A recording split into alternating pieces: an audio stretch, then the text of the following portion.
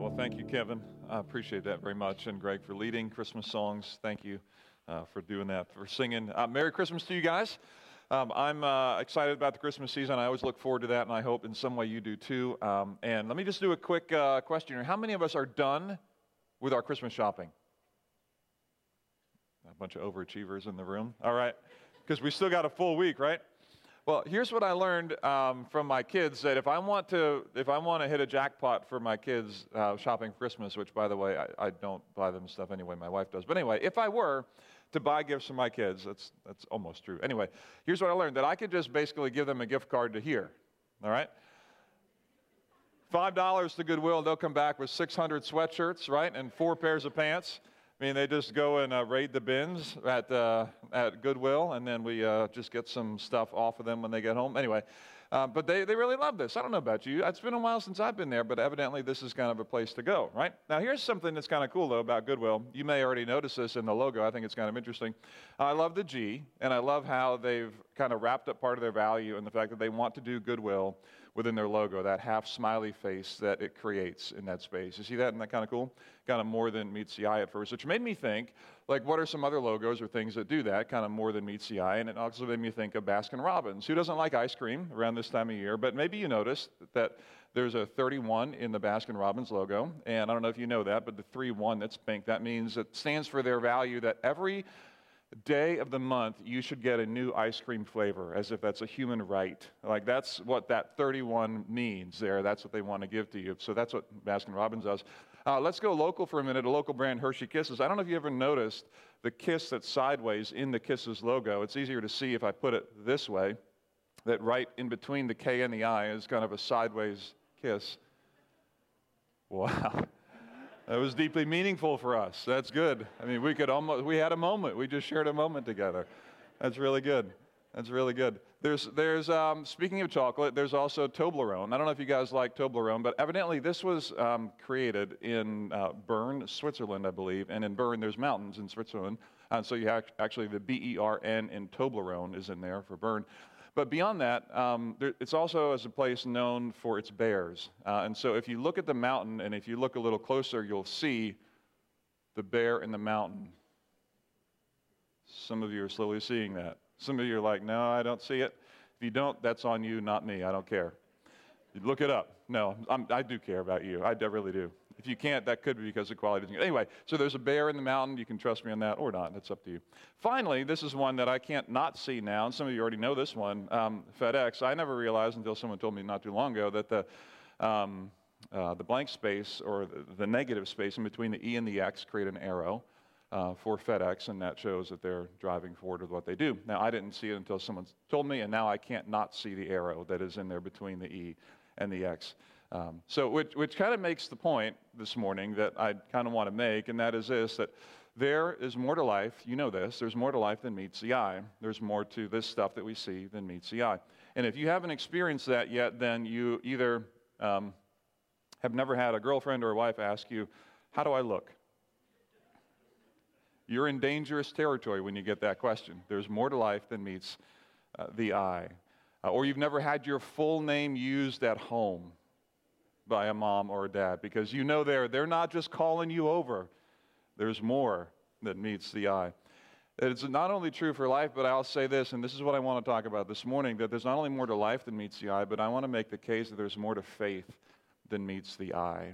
And that this morning in the text of Scripture that we're going to get into in a minute, I think what we see the early writer Paul giving us a picture of is how our faith in Christ infuses a kind of meaning to everything that we do that gives it another sense of purpose or a deeper sense of hope, deeper sense of meaning than would exist without it.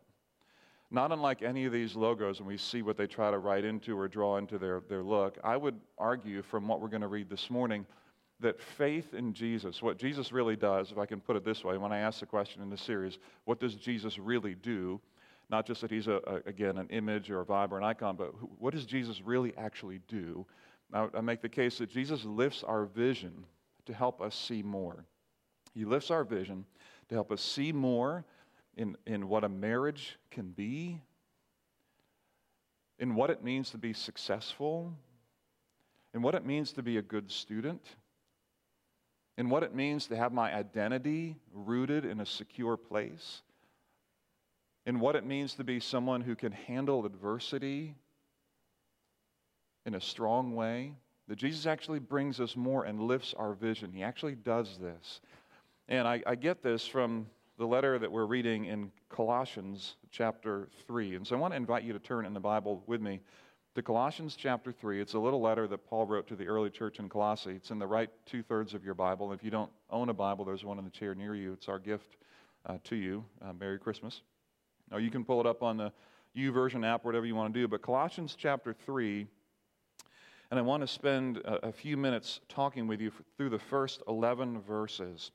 And I want to be clear as I can with you that I think what Jesus lifts our vision to is actually five specific things that he helps us lift our vision to. In fact, as I was preparing for this message, I thought, I'm not going to do any one of these 5 points justice.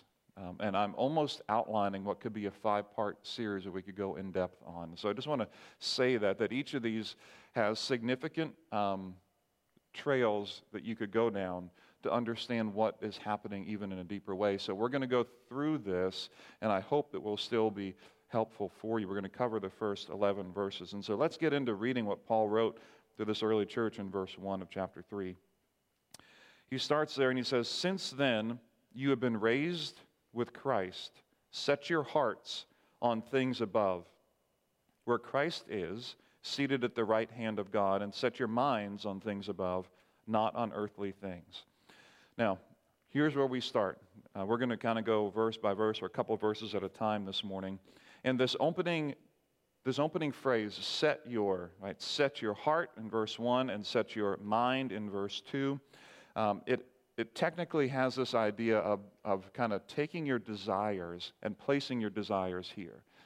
In other words, what is it that you really want? What Paul is talking about here is that your desire will be set with Christ, so that when I wake up in the morning and when I kind of get started with my day, I begin to think, what is it not that I want, but what is it that Christ might want? Which can sound kind of like out there, but let's bring it down a little bit. So Jesus lifts our vision, and the 5 particular ways he does that. The first one is right here in verses 1 and 2, and that is, I want to say that in the lifting of our vision, we have a place to cultivate our dreams.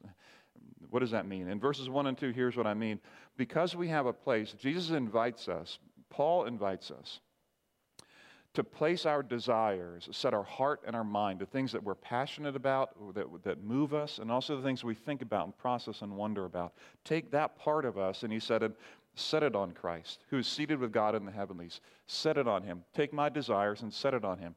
And what that means is, instead of, if you can imagine for a minute with me, I don't know how to illustrate this well, so I hope this works, but if on this side of my life, if I wake up in the morning and I think, here's what I want to do with my life, like I want to go to college for this reason, I want to advance my career for this reason, I can think about the things that I might want to do. And it can become pretty quickly kind of selfish, even if I don't mean it to, but here's what I need. Here's a way to express my personality. Here's a way that I can get what I need. But at the same time, we can ask different questions that get to a good or better outcome, and that is this. What is it that as a child of God, God would want me to do in this world? How is it that I express what God has given to me in my experiences, my personalities, my habits, my own story, so that I can be a representation of the kingdom of God while I work, where I'm going, so that my future dreams are cultivated not just in my own personal thoughts, but my future hopes and dreams are cultivated as I'm also thinking about what God would desire. Let me take that out of the spiritual realm for a minute and put it in a very practical realm. When I grew up, I was incredibly gifted at cleaning my room. I did it like once a year, and it was amazing when I did that. Now, my parents I can't remember, they didn't really nag me on this that I have memory of, but they would have preferred, most likely, that I clean my room more often. In fact, I think I see them there. So I think we're getting at least a head nod, all right? And I didn't always make my bed. So that's just the way it was. And at some point as a parent, you pick your battles, right? Like you pick your battles. So I didn't always make my bed, but that's the way it was. Now here's the deal. I started dating Jen, my wife now. And through the course of dating, you end up in a house, and she sees my room, And then one time I think I made my bed, and she made like, hey, your bed looks nice. Whoa. All of a sudden, I found motivation, to make my bed. So here's the deal. There are two different places where I'm in. Over here, when I look at the bed situation, I'm not really motivated by my parents wanting me to do it, but all of a sudden my girlfriend is like, that's cool. I'm like, oh yeah, it is. I do it all the time. Make my bed every day, do that. It's a different place to live, right? It's a different place to live. It's a different place to be. And in a way, this is what Paul's saying, like, set your mind. You can set it over here and just, like, go through, what do you want? Like, what do you want? What do you need? What's your future going to be? What do you want to get? You're going to get the best for yourself. Or if you have someone else whom you love and who loves you and who has died for you, and they draw you to something more, you have a place to cultivate a kind of vision and a dream that on your own you don't have.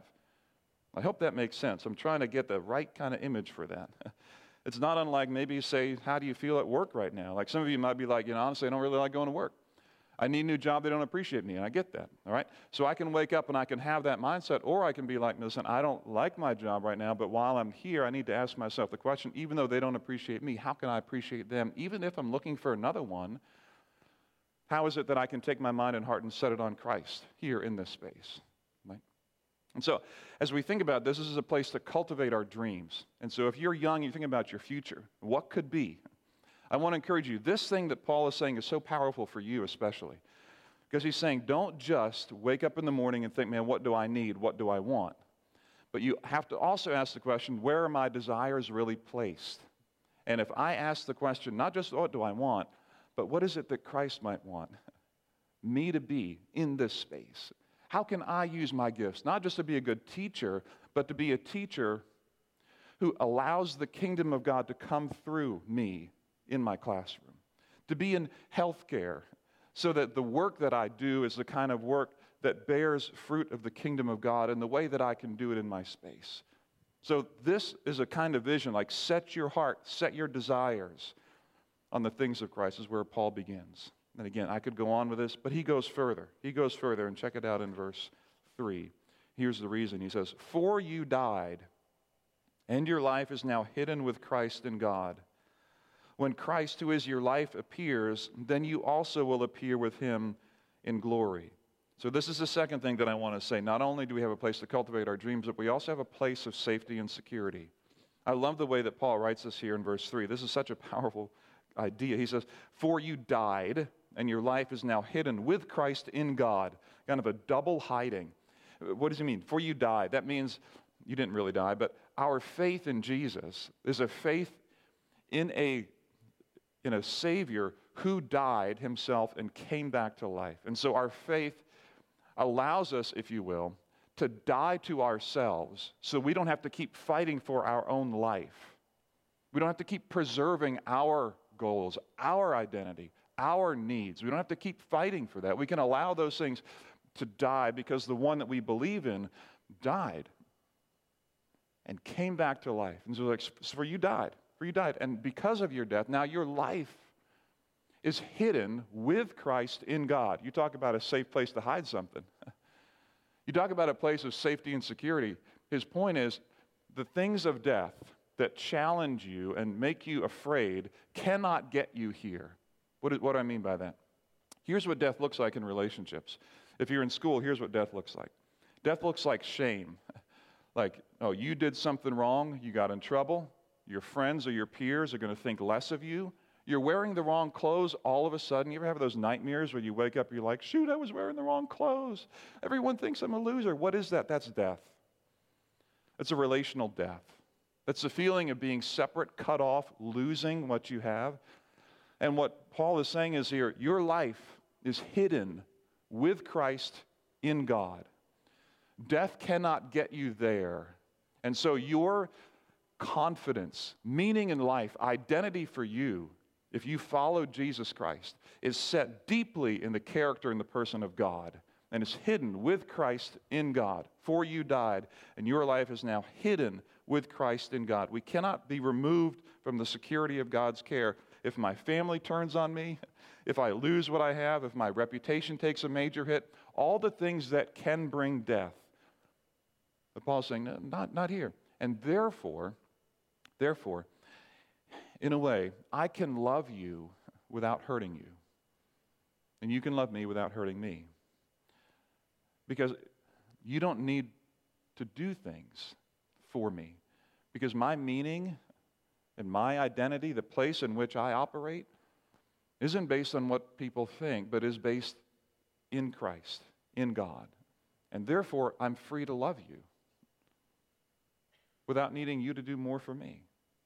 We have a place of safety and security. It's a vision of who you can be. It's a vision of who you can be. And it goes on in verses 5 through 9. Paul keeps going about this death theme. He says, put to death, therefore, whatever belongs to your earthly nature. Sexual immorality, impurity, lust, evil desires, and greed, which is idolatry. Because of these, the wrath of God is coming. You used to walk in these ways in the life you once lived, but now you must also rid yourself of all such things as these: anger, rage, malice, slander, and filthy language from your lips. Do not lie to each other, since you have taken off your old self with its practices. Strong set of verses. And I wrestled with how to reconcile these verses with what I read in chapter 2. Now, if you're with us in chapter 2, we're reading ideas like Christ has canceled our debts in chapter 2, verses 14 and 15. That we have to be careful that we put things on without taking on human commands and teachings or regulations in chapter 2, verses 22 and 23. We see that there are, I wrestled with how do I understand this idea to put off these things with what I just read in chapter 2, that Christ broke the power of these things. How do I reconcile what God has done through what I should do? And here's what I came to terms with. I'll put it this way up on the screen, that we are freed from the things that bring death. That these things that bring death to us, we are freed from their power. It is an absolute gift and privilege to be able to set aside things that previously, before faith in Christ, have a power that now they don't have. And Paul, therefore, recommends to us that we take the power that we've been given and with that power, put it to death. Put it to death.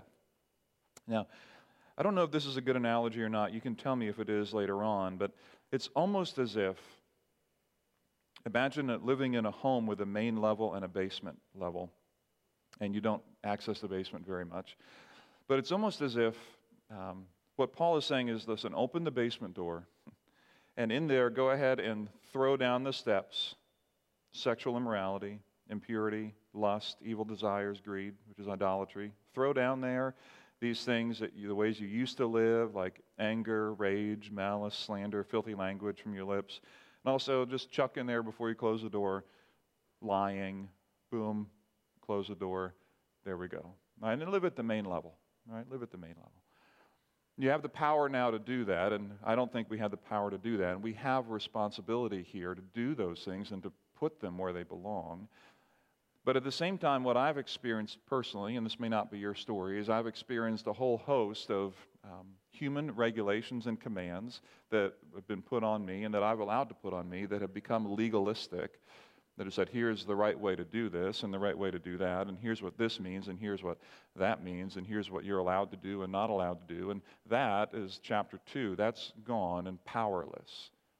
And yet, in chapter 3, we are to do something with vices and pain that is in our past and in our present. What do we do with that? And I think what I see here is this idea that this stuff has been put to death. It seems like we're living in the reality of our new faith, because death is where we've come from through the resurrection. We've come this way. So these things listed are the things that bring death. They bring death to relationships, to the world, ourselves, and death is where they belong. And so he's saying, put to death these things that already bring death and allow them to go there. And that can kind of be hard, but I don't know what else to do with that except to say we now have the power and we're freed from these things. We don't have to pick them up again. Now, my experience, and maybe yours, is that the things that I throw in the basement don't always stay in the basement. And I don't always like to keep them in the basement, because sometimes I want to access these things as relief, as a way to let go of my stress and frustration with life and anger. Frustration, of course, is a Christian word for anger or rage, right? But these things that I want to access sometimes, they are still there. But the gift of what Christ has done is that we are now able to put these things to death. Now, that happens over time. It isn't just right away, which leads to the next thing in verse 10. And he says, and have put on the new self, which is being renewed in knowledge in the image of its creator. And so this is the fourth thing that I see, that when Jesus lifts our vision, we can experience a kind of internal renewal. So having put on the new self, which is being renewed in the knowledge in the image of its creator. And so if we kind of throw these things in the basement, so to speak, we close the door, now we live in this new space. What is this new space? This is so important. This idea of being renewed represents like an ongoing journey. We're continuing to walk in this journey of how we become renewed in the knowledge of our Creator. Now, I've become convinced over time, and you might think differently, and that's okay. I've become convinced over time the power of understanding your own story relative to this renewal, meaning each of us are different people. And so when I just read through that list of things that you chuck in the basement a minute ago, some of you and me, like we each line up differently on our vices. So some of us wrestle more with anger than others, right? You know that. Some of us wrestle more with lust than others, right? Some of us wrestle more with pride than others. Some of us wrestle more with greed than others. Some of us wrestle more with people-pleasing than others. Some of us wrestle with sloth more than others. Some of us wrestle with workaholism more than others. There's a whole host of things that can get us down, and each of our personalities and stories are different, right? So what about that? Isn't that interesting? When I look and I see the diversity, both of the beauty of God in you, but also the depravity of man, the struggle we each have, the reality is, I've come to believe that if you're curious about your story, why do you wrestle with greed when someone else wrestles with lust? Why do you wrestle with anger when someone else wrestles with people-pleasing? Where's that coming from? What is that? What is that? How can I be growing in my understanding of that? And what I've come to terms with over the years is that the more that I can understand my own story and how I have gotten to where I have gotten, why are the vices that keep coming out of my basement door coming to me that don't come to you? Because not all those things I read bother me, but some do. Some I still wrestle with deeply.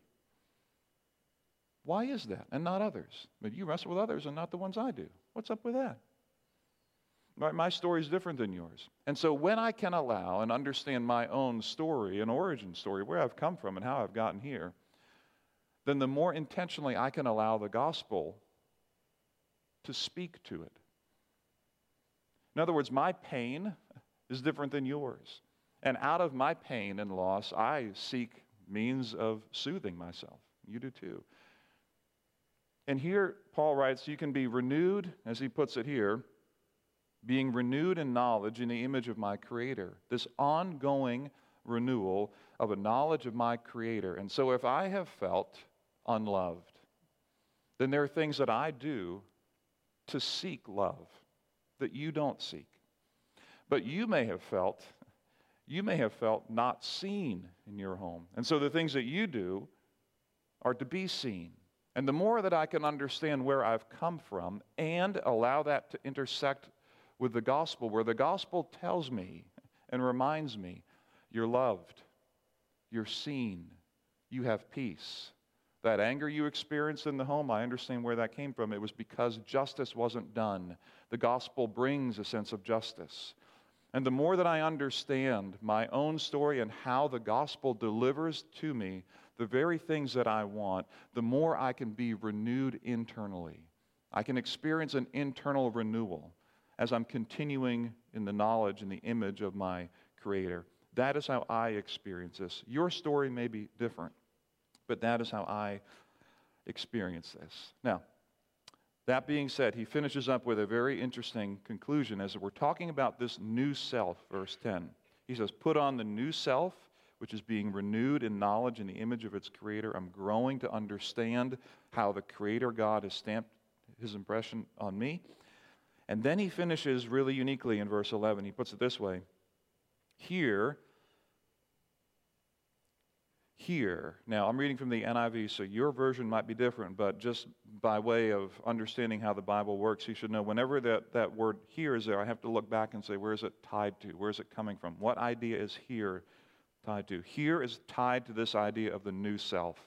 He's saying the new self, inside of the new self, he's describing it further. The new self here, in the new self, there is no Gentile or Jew, circumcised or uncircumcised, barbarian, Scythian, slave, or free, but Christ is all and is in all. Now, it's very interesting. Put it this way, finally, he said, I want to say we can experience relational renewal, not just internal renewal.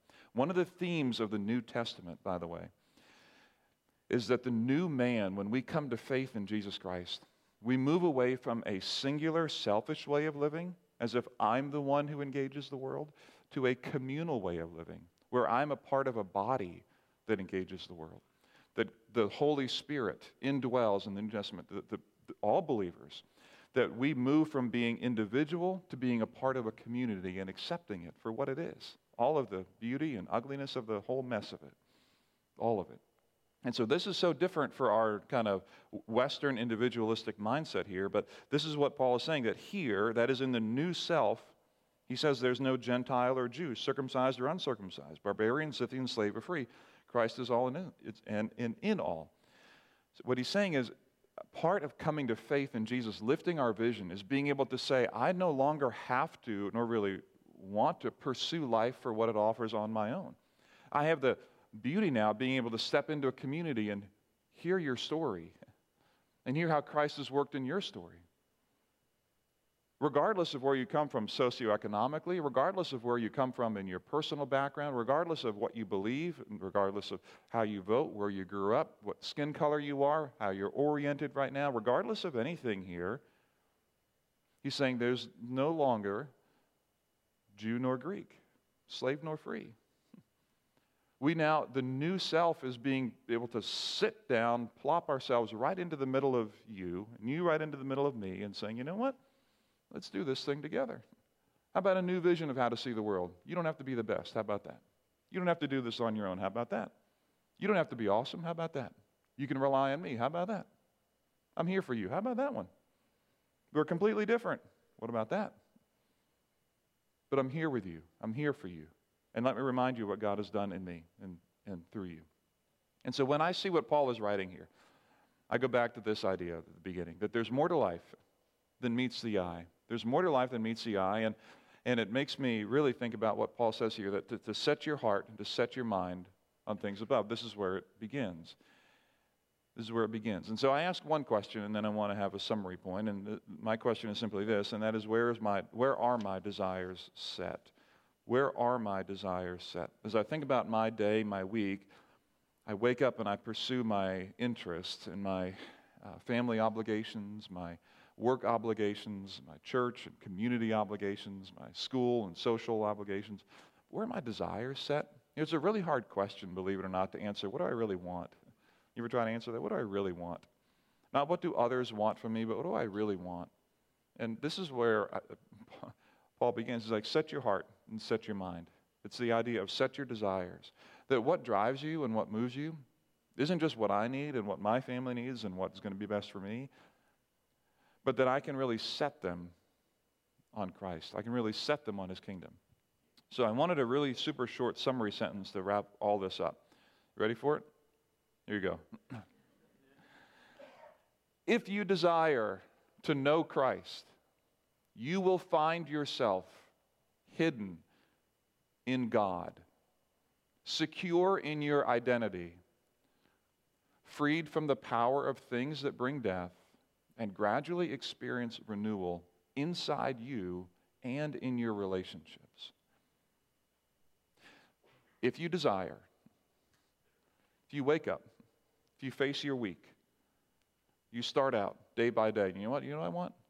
I want to know Christ and the power of His resurrection. I want to know Him at work.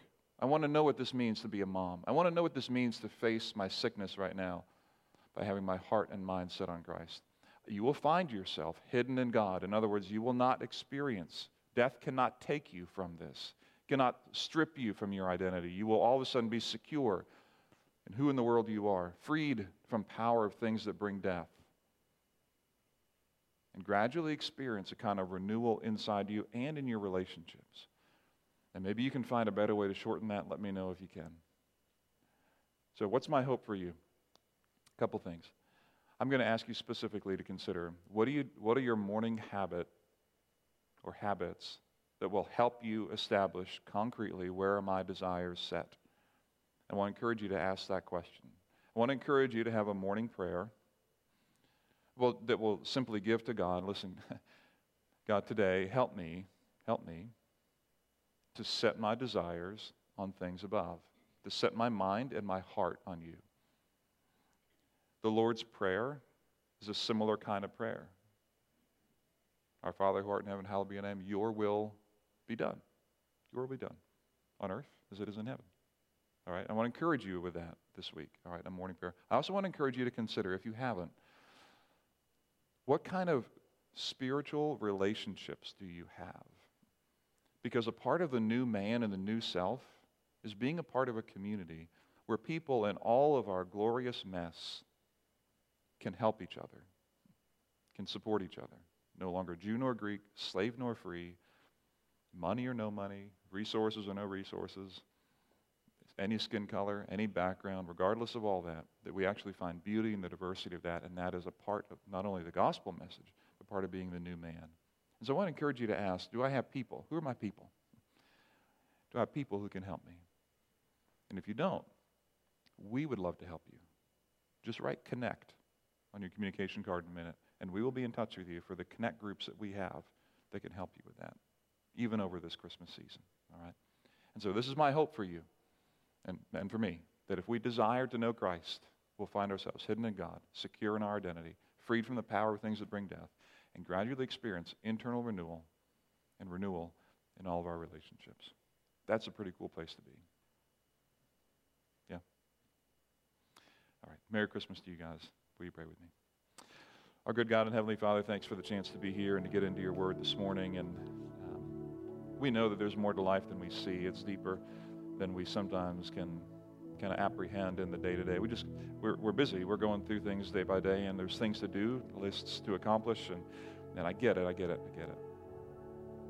But Father, for those of us who've given up on what our marriage could be, what our future could be, what our career really could be, if we've given up on the fact that sickness right now has really put a major roadblock in our life and we are not going to get to where we thought we were going to be, or we've lost a job, we've lost a reputation, we're in shame and guilt about something, or we're fighting a private sin and we don't want anyone to know about it and we just feel terrible about ourselves, we're overwhelmed with parenting or the stress of family, and these things just bombard us from different places, Father. And I pray for us that you would help us to do what Paul said. This is where it begins, to set our hearts and to set our minds on Christ. And to remember that through faith, we have died with him. And therefore, we're hidden with Christ in God. And death can't get us there. Fear can't get us there. Angst can't get us there. Loss can't get us there. I pray that you'd help us to be secure in that place by continuing day after day, moment after moment, to be renewed in the knowledge of our Creator, to function and to live from a place of strength and renewed vision, to see not only is there more to life than meets the eye, but there's more to faith than meets the eye. Father, we thank you for Jesus who lifts our vision and helps us see what can be in our lives and our lives in community together. So we love you. We thank you for this season and for what you can do in us. In Jesus' name we pray.